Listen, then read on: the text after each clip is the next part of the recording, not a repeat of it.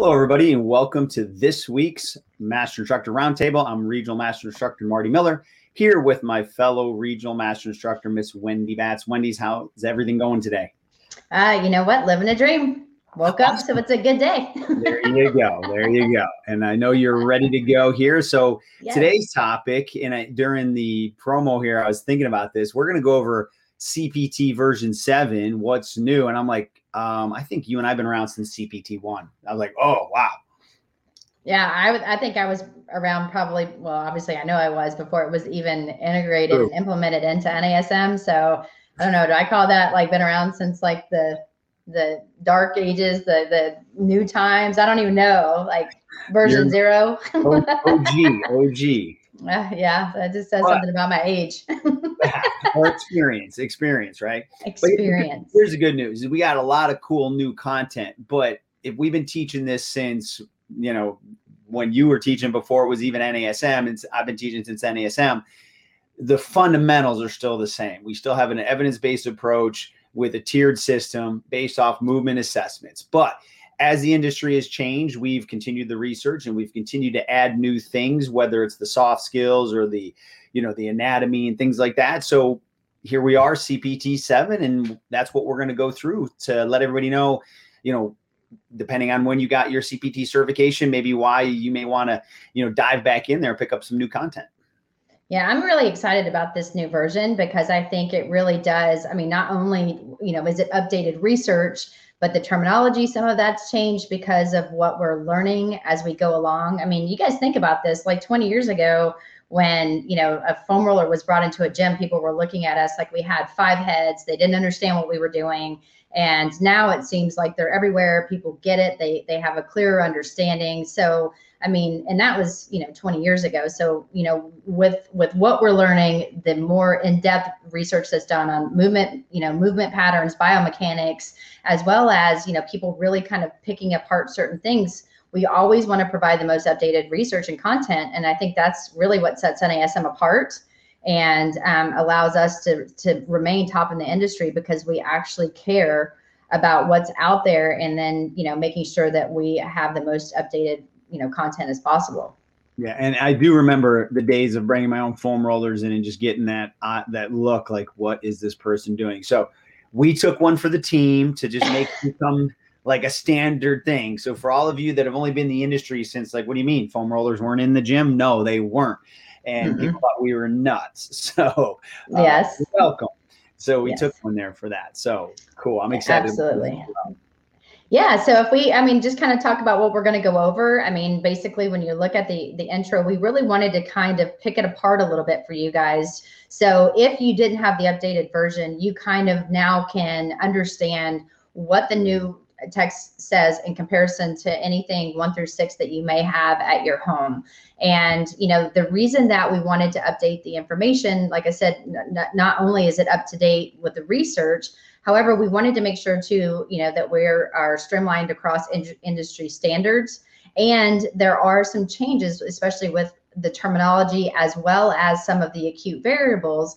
And that was because of the board of certification requirements. And so we always too have to pair up because we are an accredited certification to make sure that we meet certain standards that they have to have for the testing process. So some of this was not just NASM decided to change it for the sake of changing it.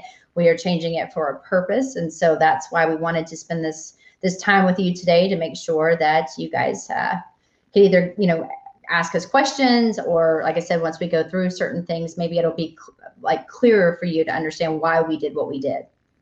Yeah. And, I really appreciate how much, NASM puts into always revamping and looking at the products that have been the bread and butter of everything we've been doing for so long, because, as I said at the beginning, we know these systems work, but there's always those little tweaks and little nuances that come to light. And then also how do the people that are in the industry need this information so they can be the most successful in their career. So I love the fact that, NASM is willing to rework the content as needed. So that way it's the most relevant and freshest in the industry.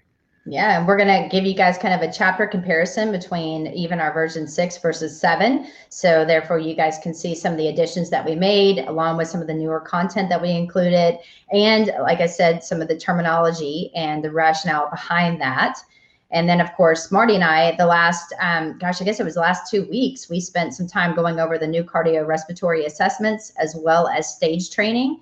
So if you missed those, you definitely want to take some time and, go through some of that, because I think with the difference, and we'll get into the slide, but with the differences in some of those changes with how we put someone into a specific stage, it's going to be it's very individualized on someone's personal cardiorespiratory health at that time. And then what we can do to enhance it to make it even better, or, to get people, just doing their cardio at a level that they should be at, so therefore they can move up without overtraining or having some injury, or some other kind of health related issues long term because they're just doing something incorrect.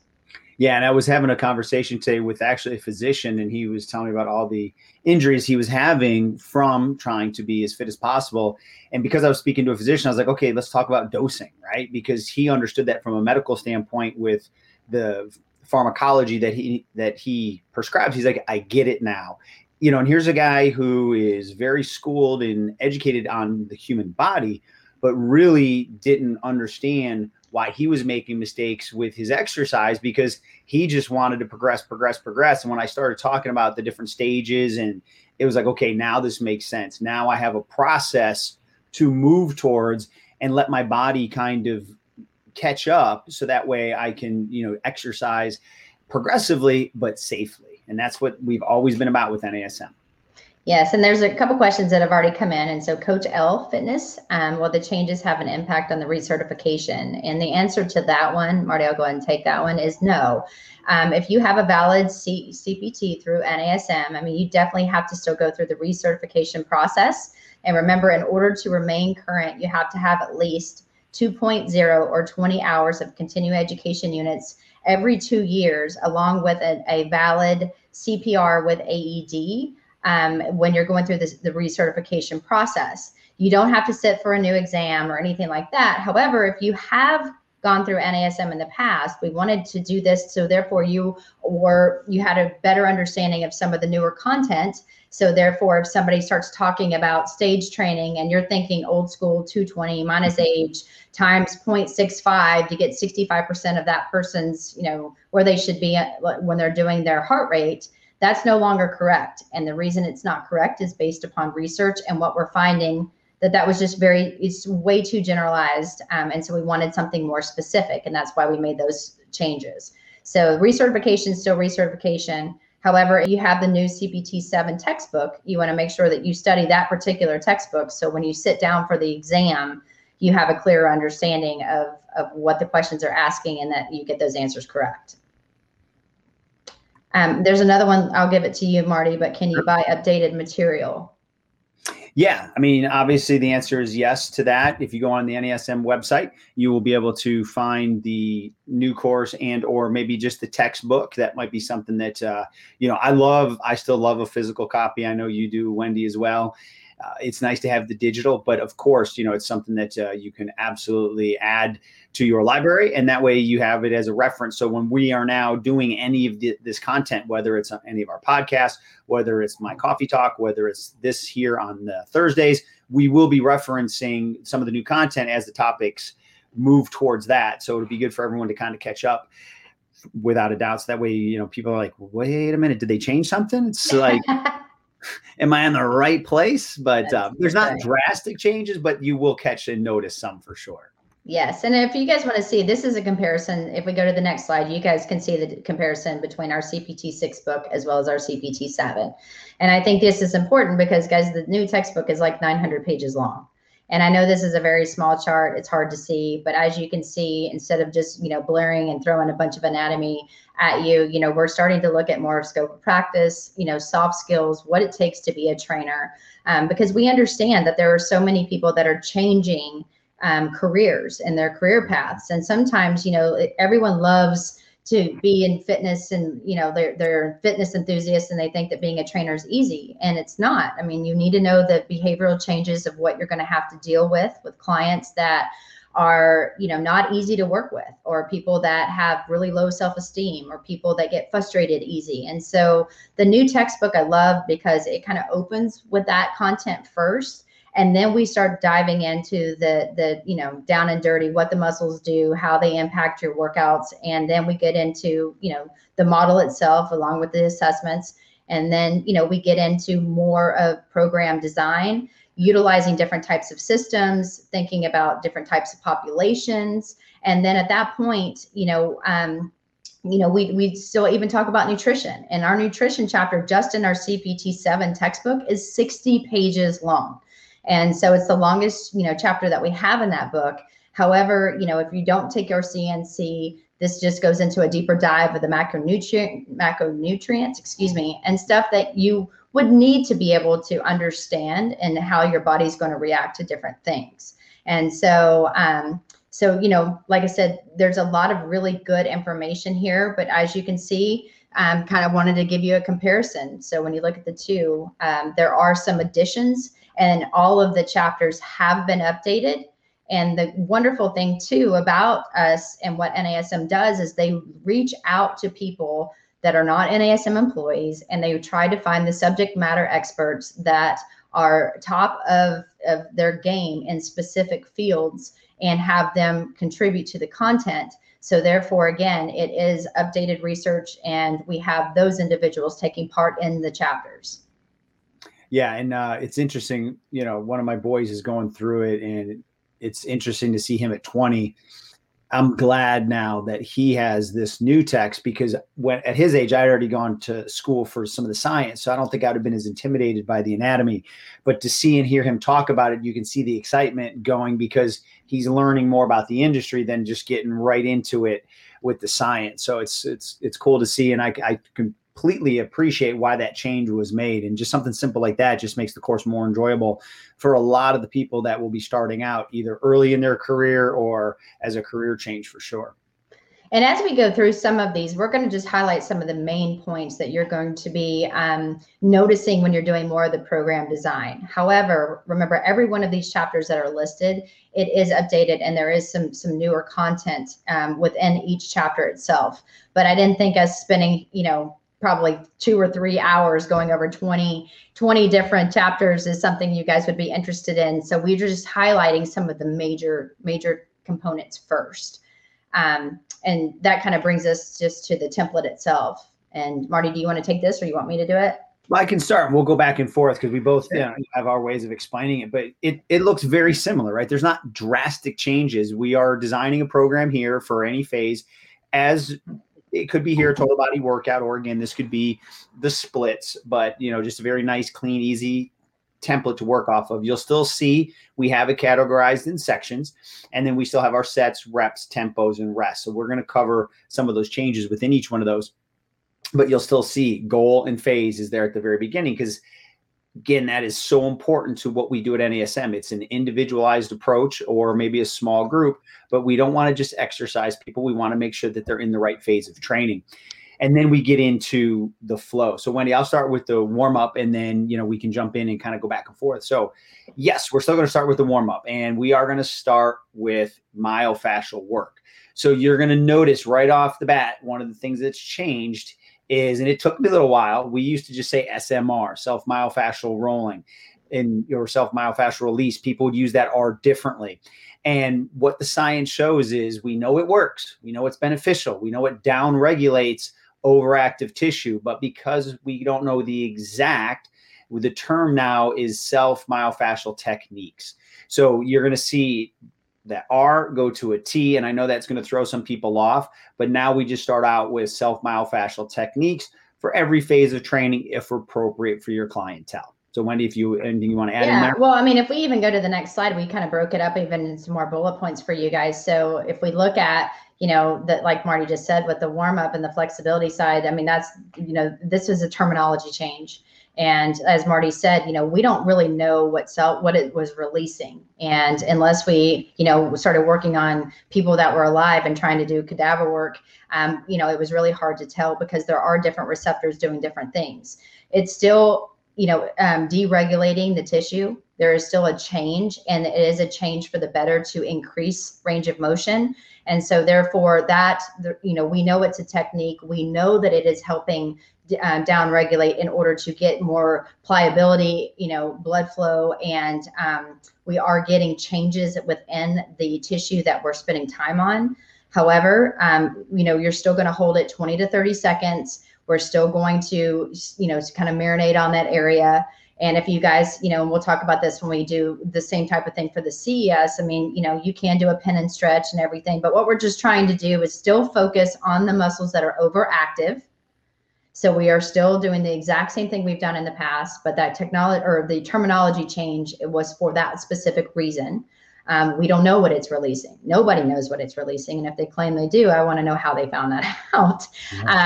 And then, of course, we added dynamic stretching. And so dynamic stretching, because people were already doing it, and it makes sense.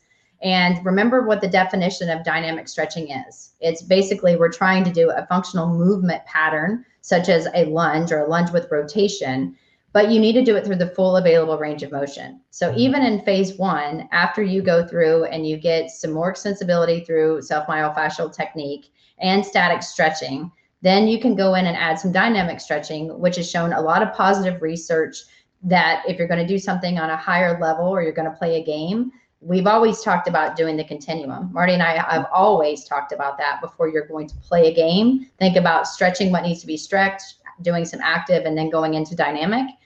So we've just added the ability.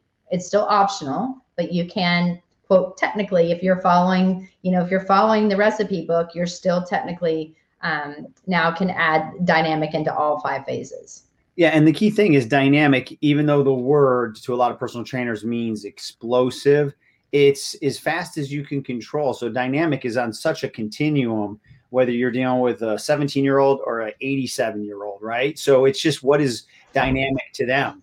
So there's a lot of variety there, and there's a lot of options that give you the ability to now feel comfortable, where I think, even though, Wendy, you had said it, we had used it, but since it wasn't in the book, maybe some people at the beginning of their career didn't feel comfortable. Now we're just going to talk about it and encourage people to go from that static or that static active into what dynamic is for that person. And it could be simply just sitting in a chair and doing, transverse plane reaches for somebody. That is dynamic for them. So let's not think that it has to be something ballistic. Right? Dynamic is just multi-joint movements in multiple planes at a speed they can control. Right. And another thing that I didn't actually, or Marty and I didn't add to the slide, that it is still important when we're talking about terminology, is in, phases, 2, 3, and 4, we do active isolated. And well, active isolated, they just remove the word isolated because it's just, call it what it is. It's active stretching. It's still going through, looking at, the ability for one muscle to contract. The antagonist has to relax. So we're still going through playing this. It still serves the same purpose. It's still the same definition, but you are no longer going to see it called active isolated. And it's just now flat out just active stretching. Yep. Awesome. There you go. And so I know, right? So, activation, if you look at the template, it is now like a header of that template. Okay. And, and we're calling it, again, what it is. We are activating those muscles that have shown to be underactive in your assessment.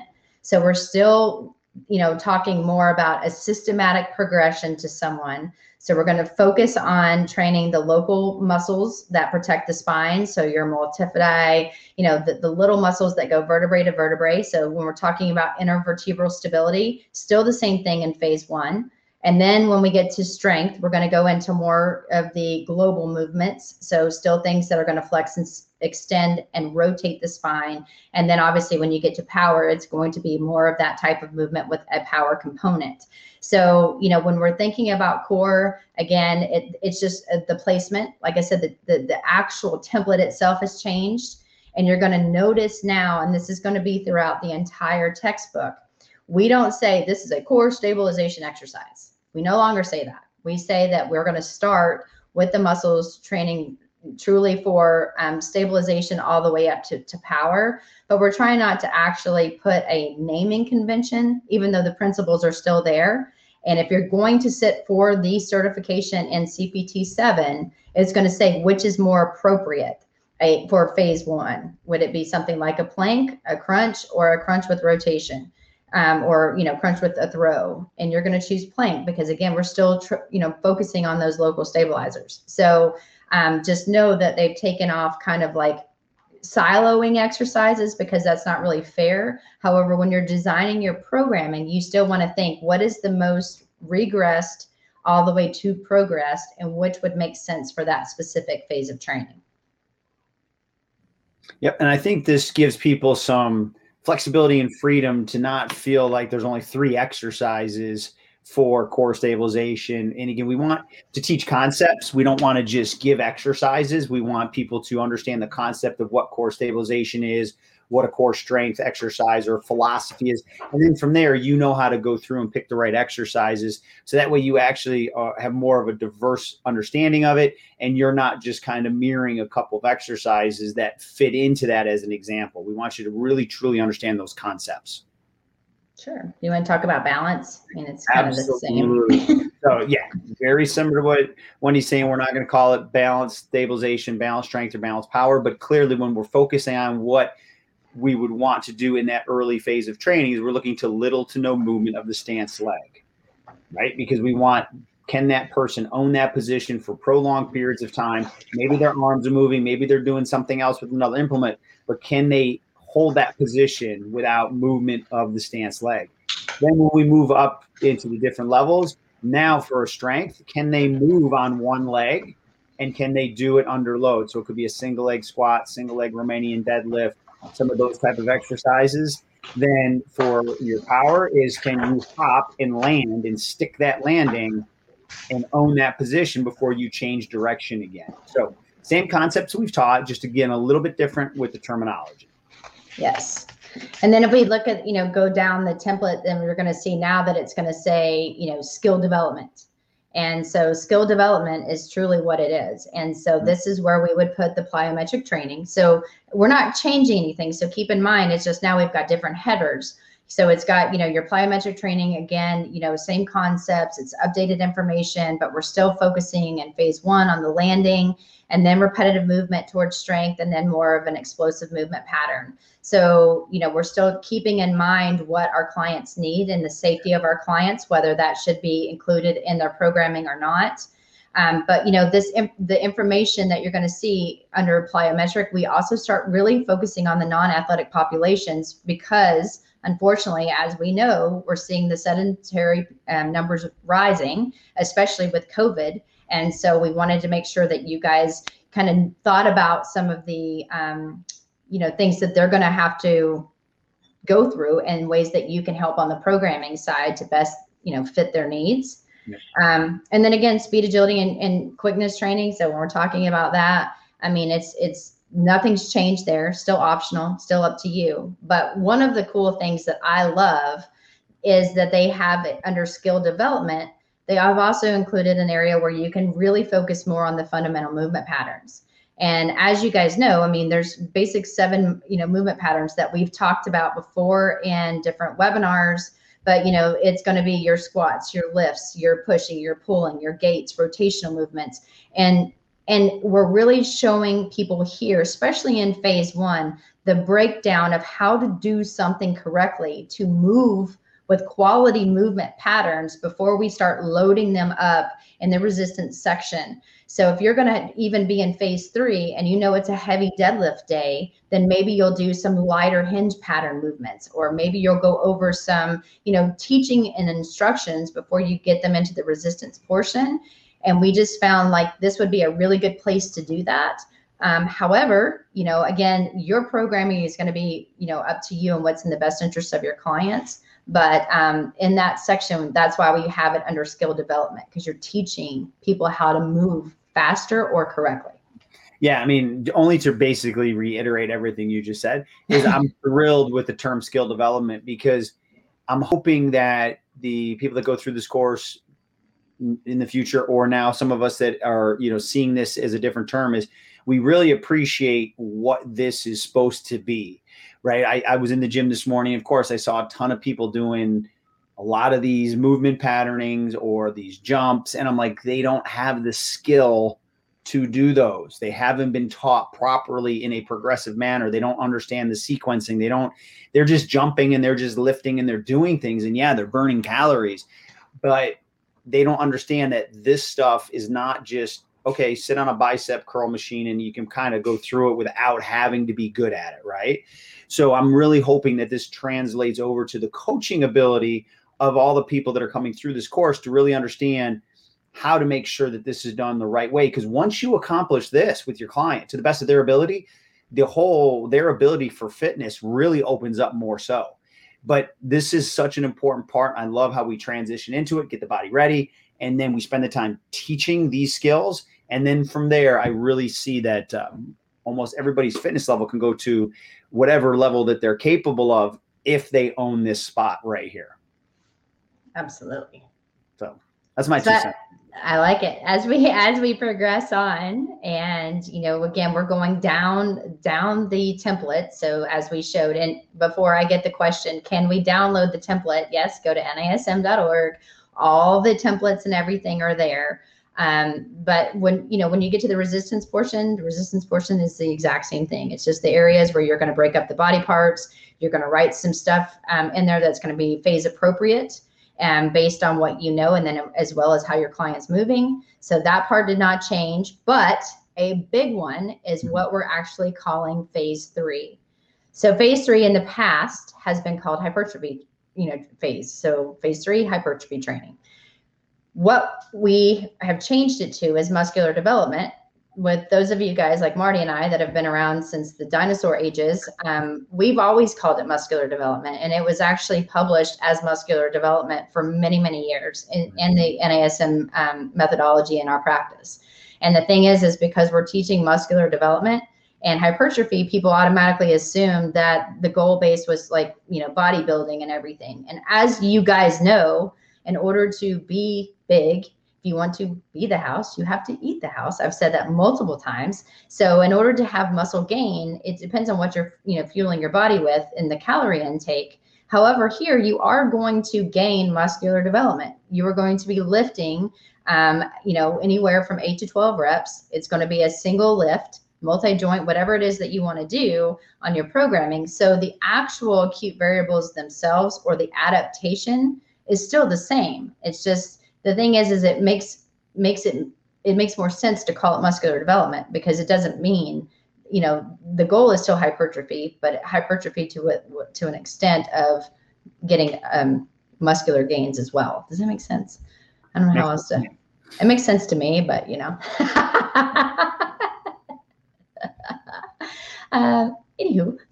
so if we go to the next slide.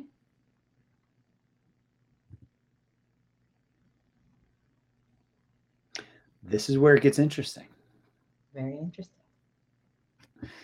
So I can start off with this if you want. Sure. Okay, so you're going to see the acute variables. Anyone that's been certified since the beginning, we had a 3-count tempo. We would do EIC, eccentric, isometric, concentric. And we always said you would have to figure out what part of the exercise, depending where your starting position is the eccentric, isometric, concentric, and you would place the isometric where you felt the most appropriate. However, going back to the BOC, looking at things differently now, there is technically a 4-count that we just never accounted for in the past, because most exercises you can put an isometric in 2 different positions. So using the push-up, for example, you can, if this was a stabilization exercise and I start in the high type of position, I would come down for 4 seconds. Then I would hold an isometric for 2. I would come up into the concentric. And now they're like, okay, do you hold there? Do you not hold there? Well, the 0 shows that you go right back into your eccentric for 4 seconds. Now, technically, some people more at the beginning part of their fitness, you may choose to do the isometric at the top of the push-up. So we just had to account for that 4th part of the muscle contraction spectrum when people are transitioning from concentric to eccentric or isometric, depending on how the exercise goes. So that's where you'll now see this fourth part of the tempo. So it really doesn't change what we're trying to accomplish. It just adds another level of clarity. So hopefully I was clear as I explained that. Yes. And so as Marty just said, it would be EICI. So if you're going to test, that's how it's written. And that's the reason why, as Marty just said. And then, of course, I've already talked about the name change, but as you guys can see, we went from hypertrophy to muscular development. And then again, we mentioned this when we were talking about core, but all the exercises itself, you want to think about this, systematic to progressive. And so we're still thinking in phase 1 that we want it to be unstable. We want it to be controlled.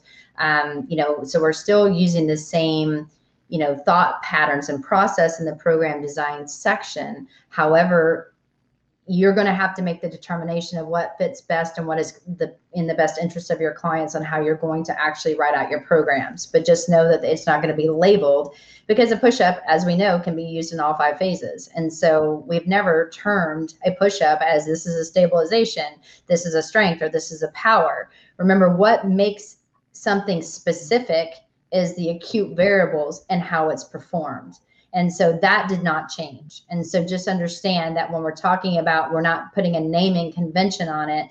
It still is hopefully going to, when you're in each phase of training, you're still going to apply those acute variables, which are going to build those specific adaptations per phase. So as Marty said, we didn't change the model. It's just we had to update it. And more of this, the acute variables is industry standards that were changed by the Board of Certification.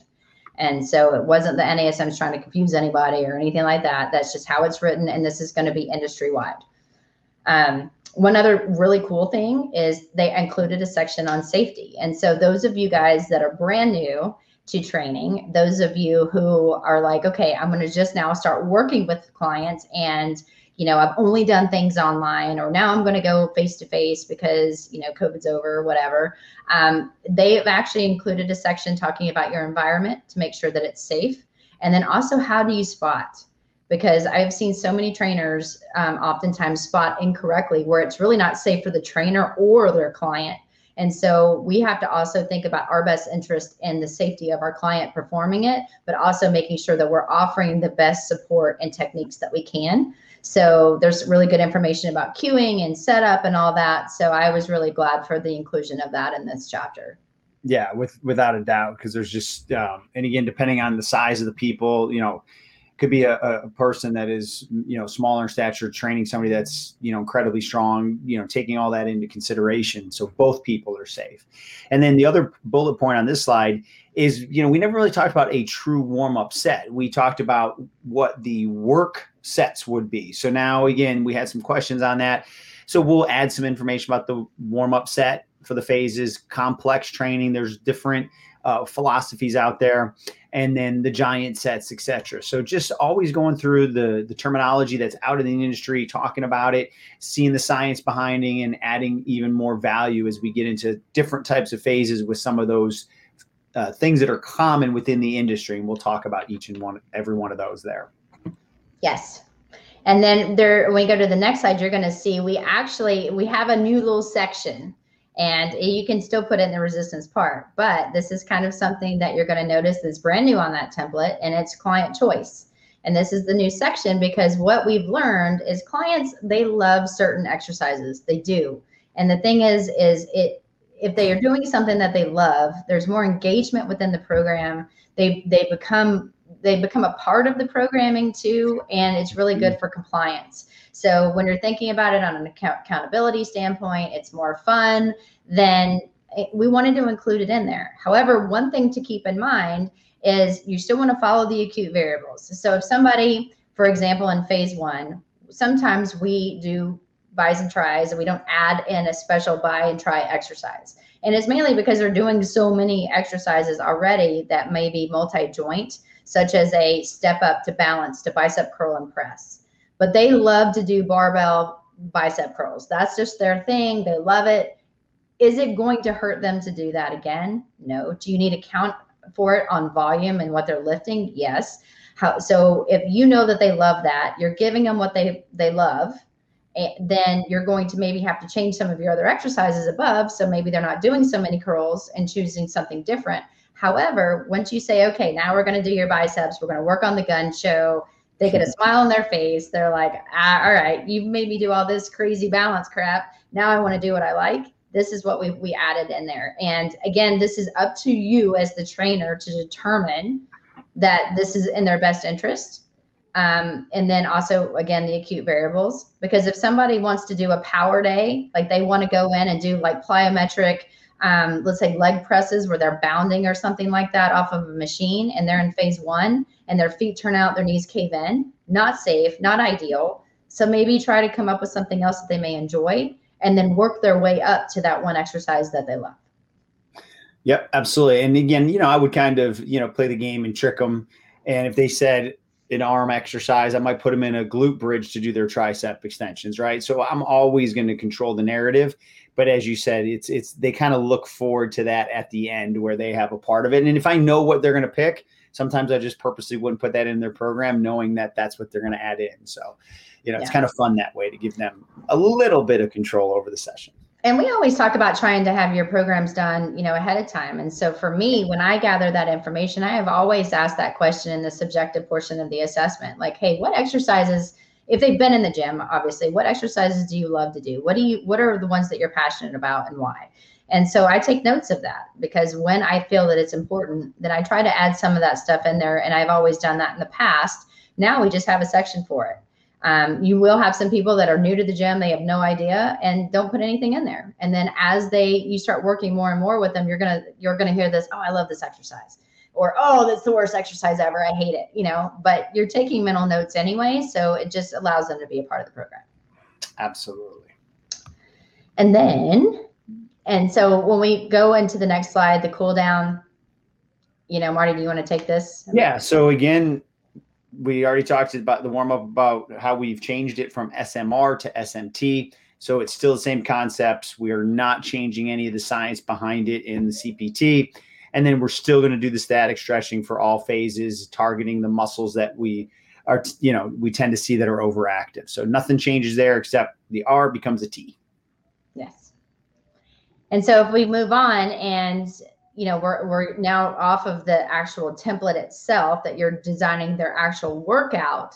When we get into the cardiorespiratory assessments itself, you're going to notice that there are some additions in the assessment components of the chapter. And as I mentioned, Marty and I have done a webinar specifically talking about your VT1 and VT2 when it's appropriate, but then also, again, how do you get those numbers and how, because it is a specific it's a specific protocol that you need to follow in order to get the ideal VT1 number. And you're talking about your ventilatory threshold. That's what VT stands for.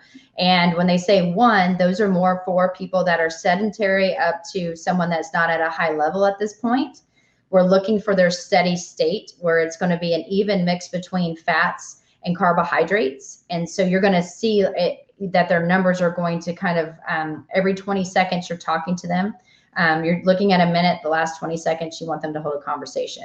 And everything is going to be based off of your RPE, so your rate of perceived exertion. And so if you're not familiar with that, you want more in-depth information, listen to our podcast or our webinar, if you will. And then same thing with VT2. These are more high-end athletes, people that have a really good foundation, somebody that can do max type of cardio work for 20 minutes at a higher level, because then you're going to take the last 5 measurements of their heart rate, the last 5 minutes, you're going to average those out, times them 0.95, get that number. And at that point, that's their VT2. And all of this information is in the textbook. And then of course, we've removed the 1 mile run. And now we've added the 1.5 because it's more updated. There's more research on it. And so therefore, obviously you have to have a client that can run 1.5 miles. And that's going to be it's time-based. That's how that one is recorded. And as I mentioned earlier, we're no longer doing 220 minus age just because it was too generalized. That was never meant in any part of our industry, never meant to be like the standard of how someone should find where they are on a percentage. If, because age factors and, same thing with the Carbonian method, the higher, like the older you are, those were, it would have an inverse relationship. It wasn't as accurate. And so this will help us become more accurate in the programming. Yeah. And even, I had read some articles, and don't quote me, but even the doctors that had created the 220 monasteries, they weren't thinking it was going to be the gold standard. It was just kind of something that they were throwing around. And, I always use the example of my twins. They're 20 now. And if one's a triathlete and one's a couch potato, just because they're both 20, their heart rate should be the same. It just doesn't make sense. Right. So I'm glad that we have, as an industry, and I think part of the delay was we were dealing with heart rate. So there was a lot of fear that what if we pick numbers that are too challenging and too high? So I'm really thrilled that we're getting, as an industry, more scientific in how we prescribe people their cardiorespiratory training, because it just makes sense that you're going to test where they're at, not just give them a raw number based on an age, regardless of their activity. Perfect. So if we move to the next slide, once you have that information, again, Marty and I did another webinar specifically on the stage training. And so just as a recap, in the past, we had different percentages, and those percentages really did fit within the phases of training too, because as someone became more in shape, we increased it from 65 to 75. And then we went from, all the way up to almost 85 to 100% when they got to power. And so these are going to focus mainly on your VT1 and VT2 scores, and which will make it more accurate for the client. And so when you're looking at, stages 1, 2, and 3, those are going to be for your fitness enthusiasts, the people that like to work out. And then, when you get to phase 4, that's mainly for your elite athletes. And phase 5 is when you're doing drills out on the court or on the field or something like that. So they're more performance-based types of cardio that you're doing on the field and measuring it that way. So completely different. Another thing too that you're going to notice in the cardio stage training chapters is that we no longer just use the FIT model. We have added FIT VP, and the V stands for variation, and your P is your progression. And so when we're looking at that, all the other numbers are still the same, which still stands for everything, but it is an updated model based on research, because those two components really do make a big difference. Without a doubt. Without a doubt. So that's why that changed. And then before we even get to the key takeaways, I know we had a couple questions in here, but I also wanted to mention that in the assessment components, because it just triggered with the assessments, but in this, when you're doing your assessments, we always talked about subjective information as well as objective information. And remember, when you're getting the measurements and you're doing the movement analysis and transitional types of assessments, that's going to be the objective component, because that's what you're going to go back. You're going to have starting numbers, and then you're going to see how they progress. When you're doing the subjective information, another change that we have now is something called the PAR-Q, but it's the PAR-Q Plus. And it is no longer just a one-page card, where they're just checking off yes and no. It's a little more detailed. And that was because, as we've seen, more detail is better, as we know. But that's going to be also something that you're going to notice when your clients first come in. If you're going to our charts and you're going to print out some of the documents that we provide, it'll say the PAR-Q Plus, and you're going to notice more information to gather from your client. And that's important to, the more information you gather at the beginning, more rapport building, the more fully you'll understand that client, at least at that point, and then can design the best program, and or at least understand where they're coming from, from their philosophies as well as medically, for sure. So I'll take this this question, and if you guys have other questions while they're going, please feel free to type them in now so we can make sure everyone feels comfortable with the content. But Coach L Fitness, he says, does the nutrition portion still focus on meal plan style eating and macro splits, or will it now include portion-based eating similar to PN, so precision nutrition? So the way that our chapter is, is outlined, or the way that we have it, again, it's going to go into specific details, but our main ones are, we start out, of course, with scope of practice. We want to make sure that we kind of stay within our scope, that we know what we can and cannot say legally, unless we hold a license, a specific license, like we're a registered dietitian. We do offer the CNC that we have. So our certified nutrition coaching courses that we have goes into way more detail than what this chapter does. So just know that's the differences when we're talking about this nutrition chapter that's 60 pages versus an entire course. But we start out with that. Then we start assessing credible information. So we start talking about that and looking at, of course, our macronutrients. So we're still talking about proteins, carbohydrates, as well as our lipids. After that, we go into even more detail talking about the macronutrients and hydration and the importance it plays on that. So there we're talking about fat-soluble vitamins. We're talking about water-soluble vitamins, water and performance, as well as sports drinks, and when it's appropriate and how we know when, somebody needs that, especially depending on the sport, athlete, or temperature changes. So it's very good information there. There's also a section talking about the factors that influence weight management. So we do a really good job, I think, going into the law of thermodynamics, as well as sleep, the endocrine system, and the disorders along with that, medications, metabolism, as well as the adaptive thermogenesis. So if you guys are interested in learning a little bit more detail, of course, in that. We talk a lot about the food labels, so the differences between the U.S. food labels versus the UK. And so we talk about how to read those. And lastly, a big part of it is going to be the goal-based nutrition strategies. So we talk about everything from fat loss to muscle gain, as well as more sports performance. And so if you're interested in those, it is a little bit different. Again, updated research. We had a lot of people that work specifically in this field be a part of this as a subject matter expert. So that was just that one chapter alone. That's why it's 60 pages, y'all. That's a very detailed review. Yes. Did you like that? Very detailed answer. It's part of being a regional master instructor. We have to go into detail. So, our key takeaways on this, and the reason we wanted to bring it to the forefront, is because I know a lot of people have asked us, like, do I need this new textbook?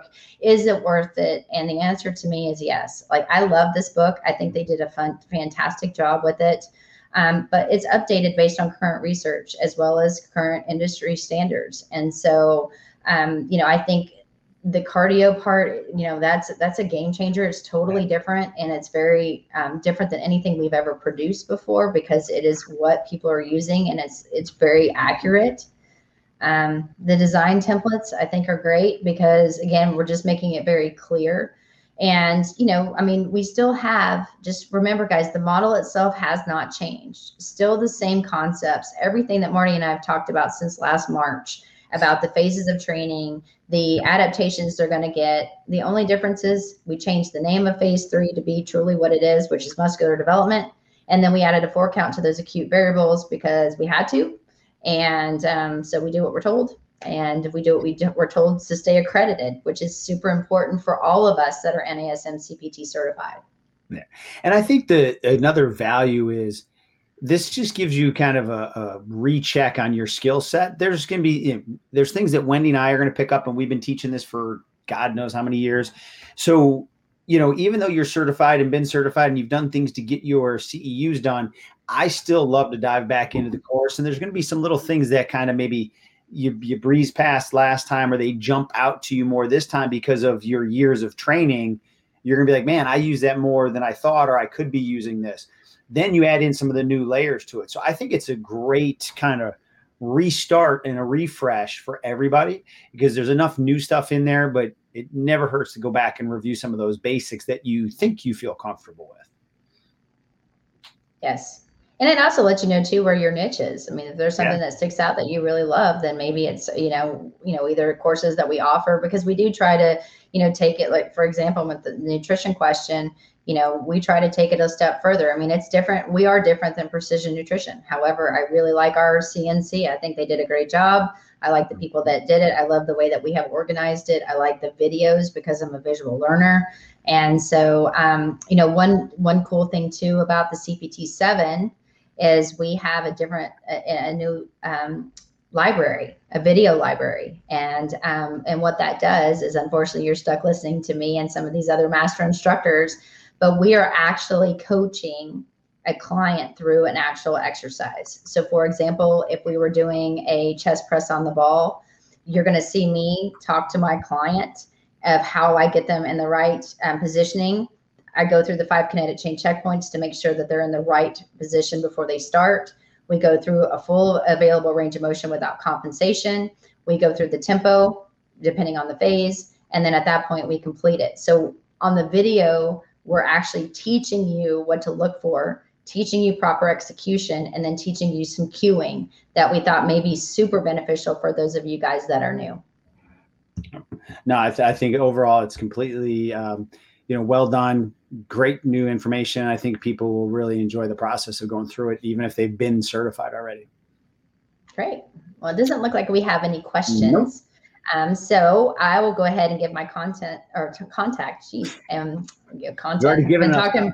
I know, right? Y'all are probably tired of listening to me chat all day, but if you guys have questions or you think about some questions later on, you can email Marty and I at any time. But if you want to email me directly, it's just wendy.batts@nasm.org, or you can shoot me over a message on Instagram, which is wendy.batts13. And my email right there, marty.miller@nasm.org. And then Instagram is dr.martymiller72. So Wendy, great job as always. Thanks for all that great information. Always a pleasure working with you. And we look forward to seeing everybody next Thursday on a whole brand new topic for next week.